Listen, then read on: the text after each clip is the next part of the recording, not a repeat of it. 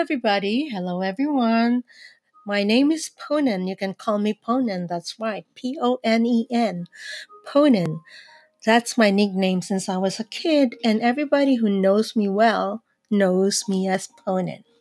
Anyway, this podcast is about my life stories and all the experiences and lessons that I have learned throughout the years. It is a journey, it is a saga, and I hope you stay with me in this podcast so I can share with you and tune in and let's interact. Message me and let me know what you think. Okay? See you soon. Again, it's Disponen. Bye.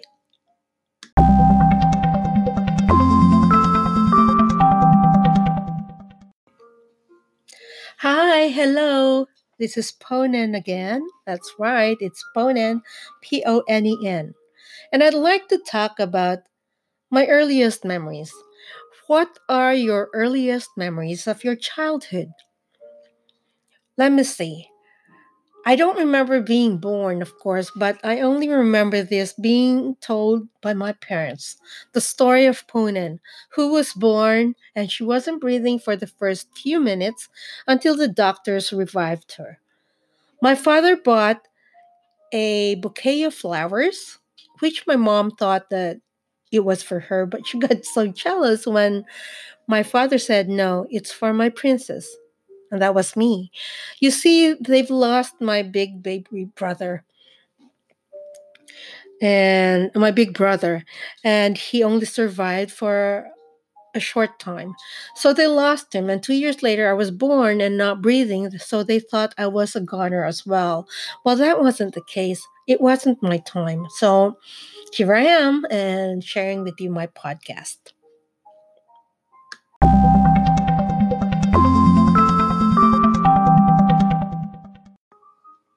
Hello again, this is Bonan, and like I asked in the last little while, I asked you, what are your first memories of your childhood? For me, I remember very distinctly living at my grandma's house, and my uncles used to horse around with me. They would wrap me in a blanket with a hole in it, and they would poke their fingers in there, and that would really scare me and made me scream and shout, and it would be hysterical. I also remember being transported from my grandparents' place to my parents' house and then back. And then there was this guitar. It was just laying there after every use. And I would be so curious about it that I actually sneak in and play the strings and try to remember what they sounded like. And every day I would do that. I think that was my first interest in instruments before. Of course, my uncles didn't say anything. They probably saw me. You know how it is. When you're a kid, you think that nobody is looking, that you're unseen, unheard, but you are actually being observed. And I had a feeling that was the case.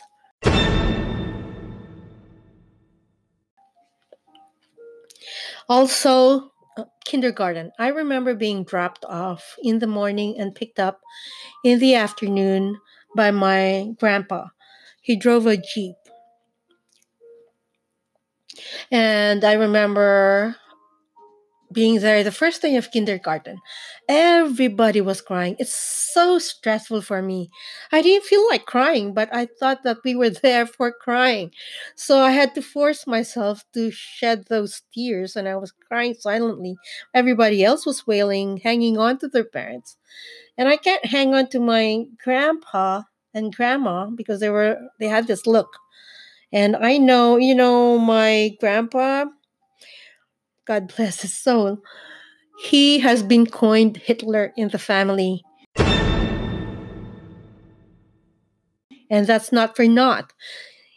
He is really scary. And one look, and I had to sit there in the classroom and and just be quiet. Well, oops. Okay, that was my puppy. That's TJ. Mm. He always barks at strangers. Anyway, kindergarten art. Artwork is not my forte when I was in kindergarten. I had no idea, absolutely no idea, no clue what we were supposed to do in art class. I was given a paintbrush, a piece of paper, and coloring paint, and I only managed to scribble maybe a circle, it looked like a square ish thing in the middle of the paper. Everybody else was doing their art way, and I had no idea what to put in there. Oh my god, that sucked. Anyway, my teacher was a very kind, considerate, loving teacher, and she came by and she showed me a few strokes. Mind you, I didn't really do my art until I was maybe 8, 9, or 10 years old, even. I was 5 when I was in kindergarten, and no preschool before that.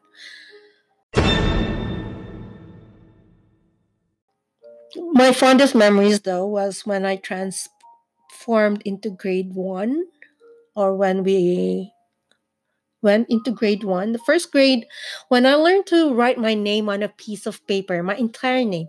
I have two first names, one middle name, and one last name, and it occupied two lines on the line paper that the first graders were using. I got used to it that way, and actually, I'm really proud of that. That was a milestone. Another memory, this is not really very fond, but my first great earthquake. Yeah, it was a really strong earthquake. It rocked the radio station towers and the buildings in my classroom. We were instructed to duck and stay under our desks, which we did. Well, most of us did, except for one. Her name's Grace. One classmate, she ran and bolted for the window, and she already had one leg out when my teacher sprung at her and brought her back in. You see, if she has fallen that day, if she had fallen, it would have been from the second floor to the ground. And boy, oh boy, that would have meant a lot of broken bones. And I couldn't imagine her going to school with those broken bones. Anyway, those were the memories in grade 1, writing my full name and experiencing an earthquake. I would just like to tell you quickly how an earthquake feels like. It's like you're on top of a piece of paper, and that paper is being rocked back and forth, and all the books fall down, and anything that's on top of anything falls down and breaks. That's what it feels like to be in a very strong earthquake. For those of you who haven't experienced it yet, well, that was in 1969 when Neil Armstrong landed on the moon. But of course, I had no idea. We didn't have any TV. We had a transistor radio and it only played AM, and kids weren't allowed to listen. And even if I listened, I wouldn't have understood half of what was being announced there or played there. I learned English first before I learned my actual native tongue. Anyway, that's it for now. And then my next segment, we will go through a journey. I will probably be going back and forth in time. It's like a time machine. So, okay, stay tuned and please interact, message me, and let me know what you think. This is Ponen signing off.